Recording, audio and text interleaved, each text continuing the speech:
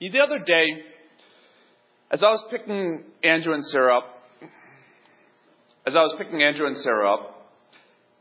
I realized things seem to be a little different in their experience of grade school than mine. So maybe I'll take some of you guys down memory road a little bit here.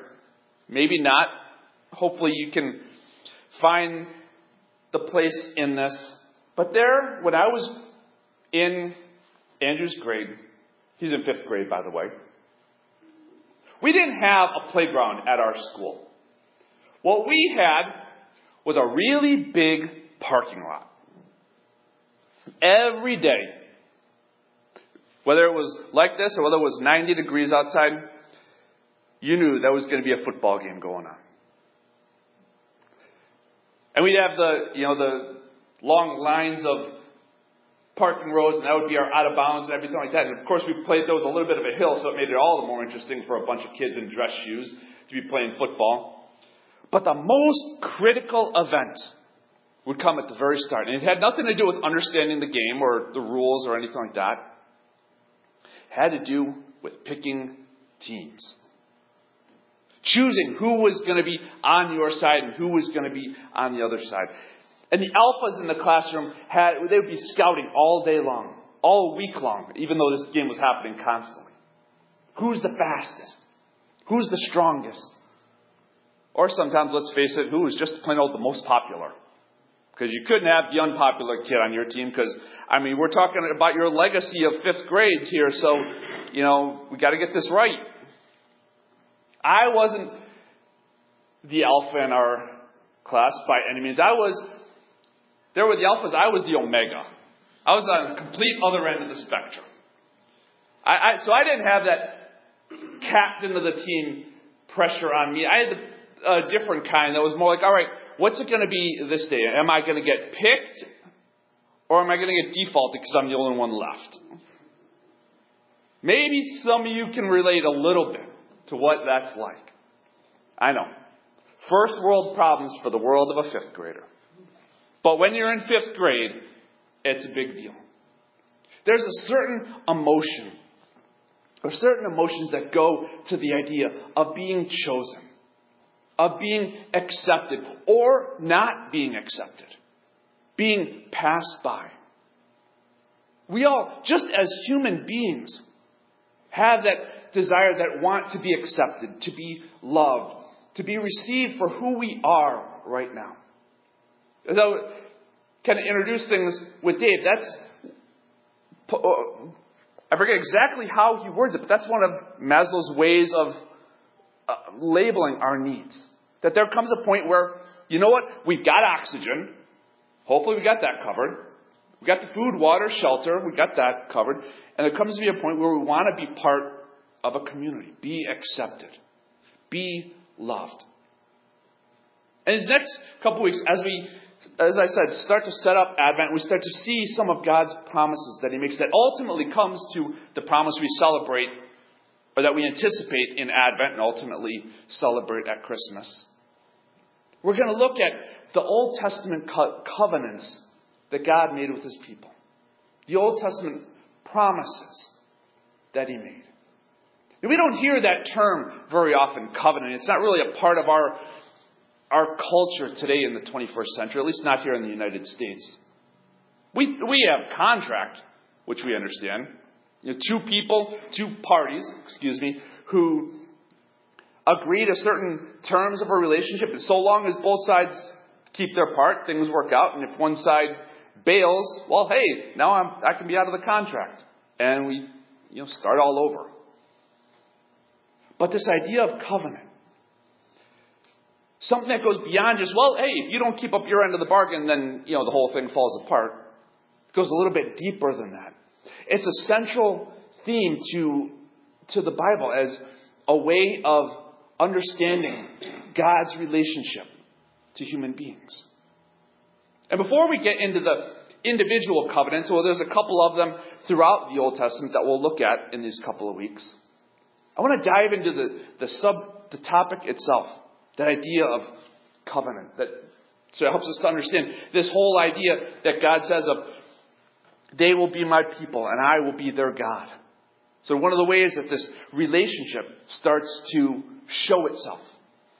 And it can feel like, as I said earlier, choppy waters getting into this, because there starts to get to some sort of uncomfortable parts to this, or ways that we feel kind of squirmy about it. So I'm going to tip my hat to Tim Keller. He did a writing on this that I'm drawing a lot from, because his ideas are great. And you know what? He says it sometimes better.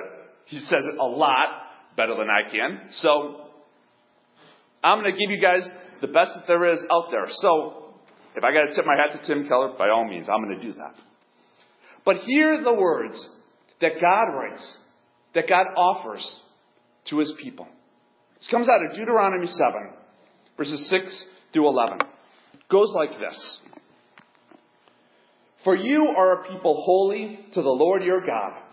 The Lord your God has chosen you out of all the people on earth to be his people, his treasured possession. It was not because you were more numerous than any other people that the Lord set his heart on you and chose you. For you were the fewest of all the peoples. It was because the Lord loved you and kept the oath that he swore to your ancestors, that the Lord has brought you out with a mighty hand and redeemed you from the house of slavery, from the hand of the Pharaoh king of Egypt.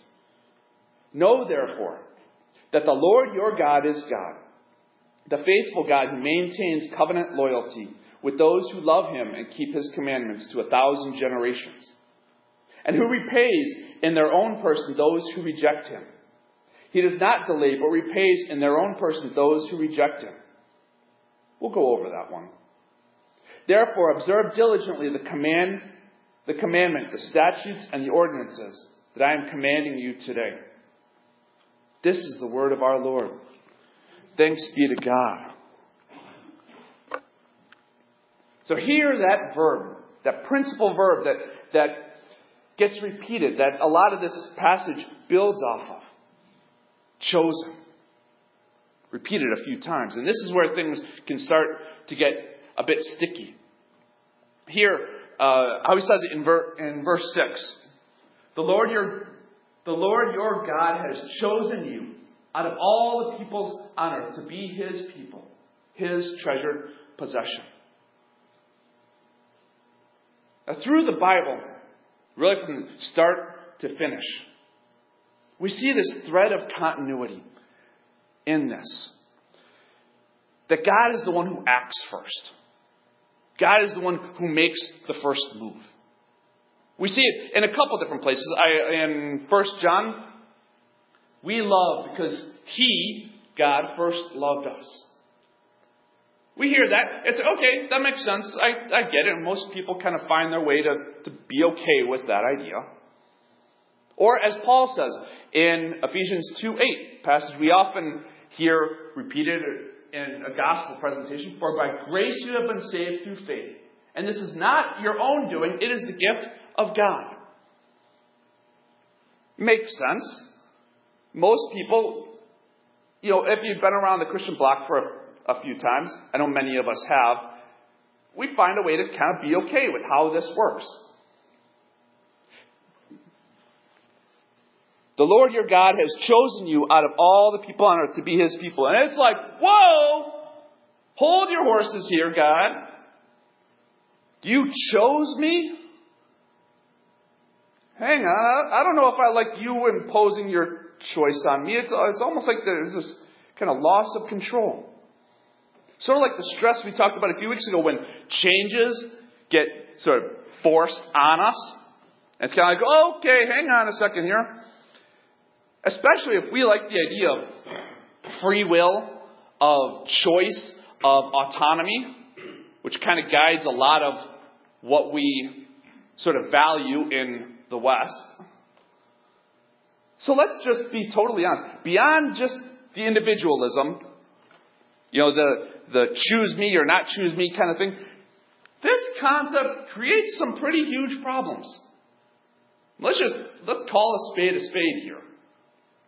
Just to start it off, I mean, if a person is chosen, I guess I shouldn't air quote that because we're going to just use that phrase a lot today. What stops them from acting like an elitist jerk to the rest of the world? Well, if God chooses some people to be on earth to be his people, his treasured possession, what stops God? What makes God not just choose everybody? Good questions. Pretty huge problems when you start to think about it. And being one who, a lot of my family, a lot of my friends have kind of a nominal connection to faith at all. I've asked many of these questions myself and struggled with many of them myself. So if God writes the idea of covenant based off of this idea of God choosing, God being the first actor, let me offer a picture that can offer some hope in this concept. I'm going to go after that first question that I asked. That's a pretty honest question. Maybe you've even been asked if you thought about this. What stops a person who's chosen from just being a jerk? And you look at Christian history and really, the history of the world. And history is riddled with people and stories who said, you know what? God is on my side. So therefore, I have the right to bash everybody who disagrees with me, who thinks differently than me, who is different than me, who looks different than me. Because God is on my side. As opposed to the flip, me being on God's side, which is probably a little bit of a better plan. So God chooses to answer those who might say, hey, if God is on my side, then I have the right to be an elitist jerk over everybody else. And God answers them in verse 7. He says, it was not because you were more numerous than any of the other people that the Lord set his heart on you and chose you. For you were the fewest of the people. It's like God saying, I didn't choose you because you were awesome. In fact, you were anything but awesome. I didn't choose you because you were the Alpha. You're the Omega. Don't think I chose you because you brought something great to the table. That you have something you get to hold over other people. Check out the order of the phrases and how this plays out in verse 6. For you are a people holy to the Lord your God. The Lord your God has chosen you out of all the people on earth to be his people, his treasured possession. Now, it's not that Israel was worthy of being a treasured possession and therefore God chose them. Rather, it's the flip. God chose them to become a treasured possession. That qualification comes after the choosing, not before it. And if we work the situation backwards, we're going to start getting into some language that maybe you're a little bit more familiar with if you haven't dived too heavily into this topic. And maybe this will start to help show some peace or some hope in this situation. If we work the situation backwards, we can see that God choosing, is ultimately an act of grace. Because left to our own devices, if we're honest with ourselves, 100,000 times out of 100,000 times, we're going to choose our own way over choosing God. Even if you've been around the Christian block a million times. If we're just left totally to our own devices, we're not going to choose God on our own. Welcome to just the nature of a fallen humanity. Of a humanity that sin is kind of the default. Okay? So if the only difference between a believer and a non-believer, or to kind of use the nomenclature that we've been using here, if the only difference between somebody there's evidence that they are chosen, i.e. they're a Christian, the things of God matter to them, and somebody who's not yet shown the evidence of being chosen. As of this instant, they're not a believer. Because, hey, it may still happen. If the only difference between those two is grace, then all of a sudden, all bragging rights go right out the window. As Paul says in other places where you got nothing to brag on, because all of this blessing comes from grace. And God gets to the point where it's simply God loves you simply because He loves you. For no other reason. It's like if we were to have a married couple, and we have at least a couple of them here, myself being one of them, and if your spouse asked, "Why do you love me?" Here's a lot of ways to not go.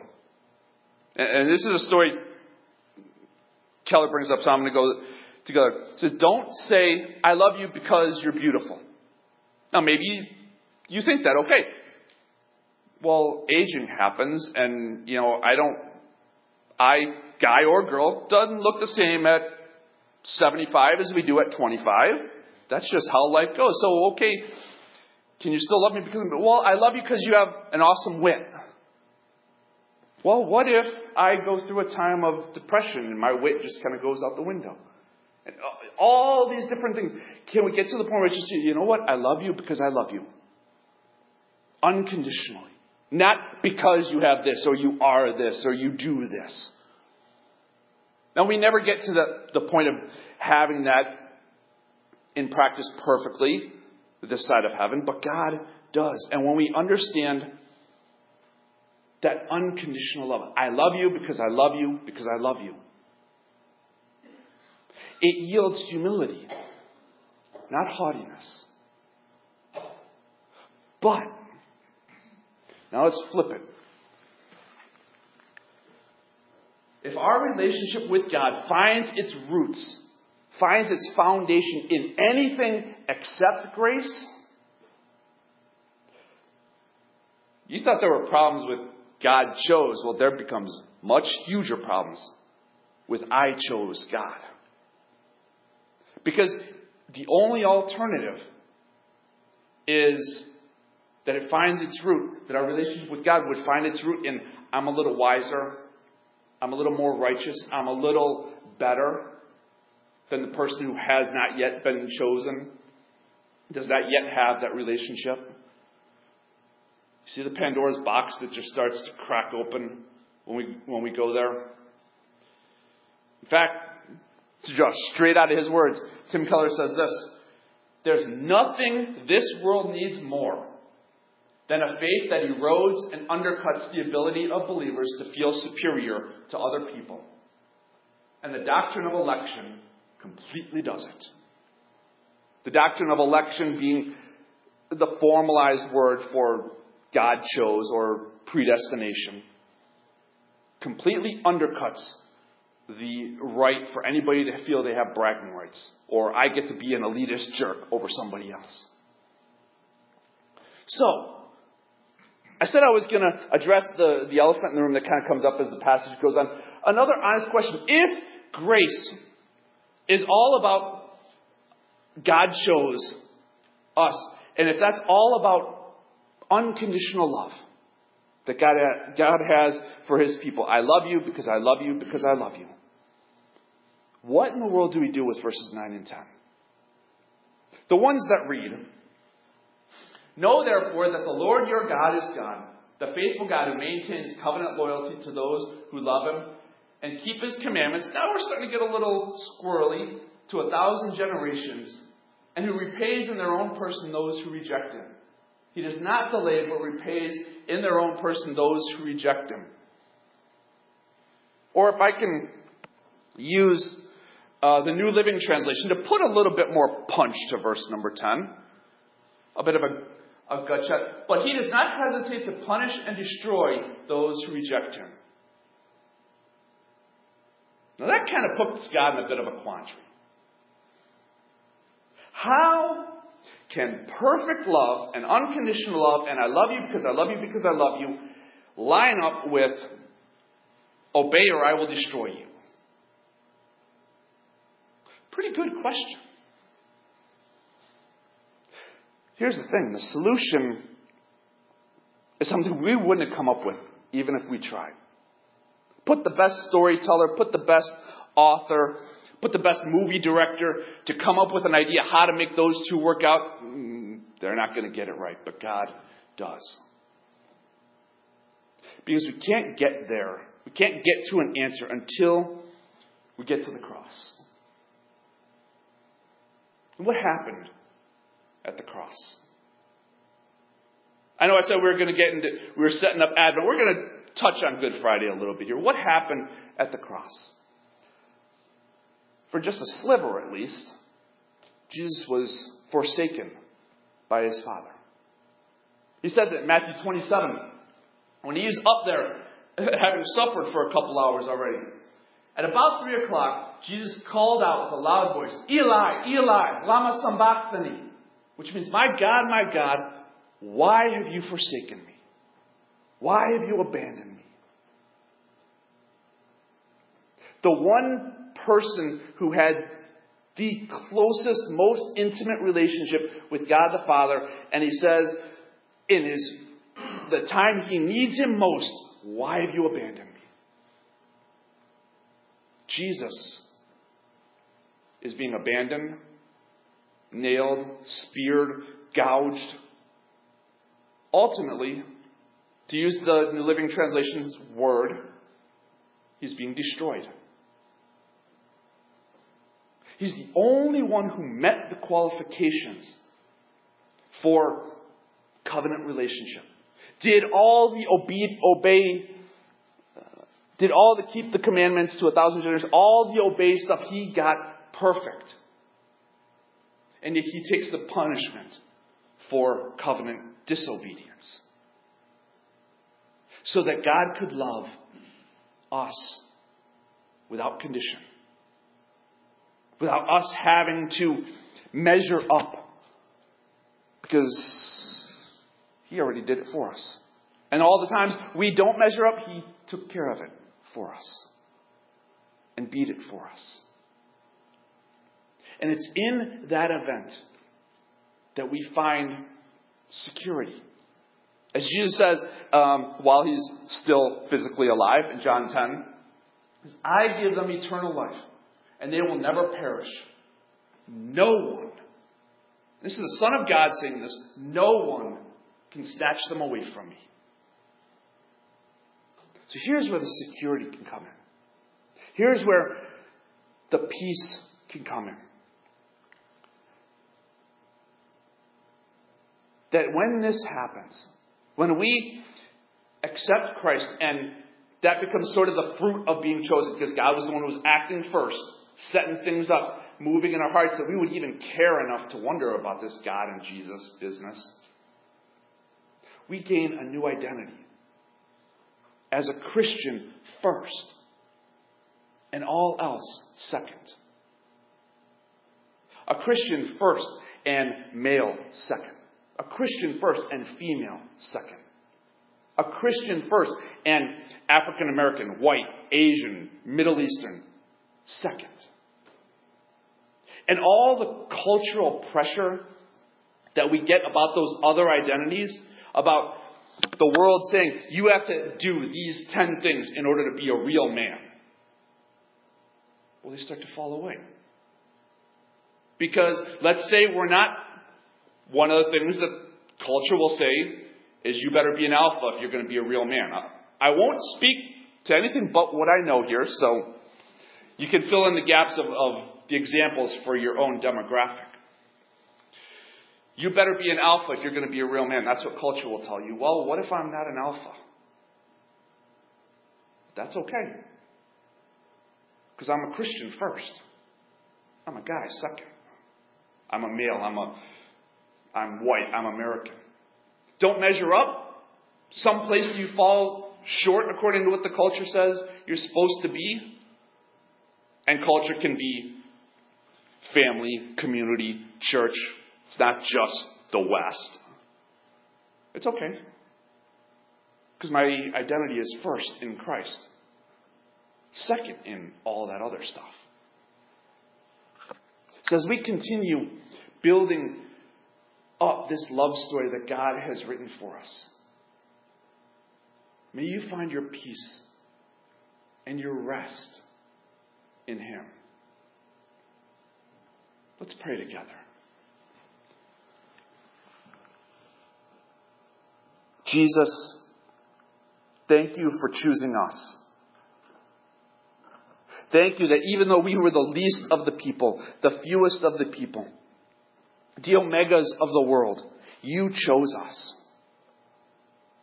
out of your grace. So help us to hang on to that, to find our identity in that, to find our purpose in that, that we might really get to experience what abundant life is meant to be. All this we pray in your name. Amen.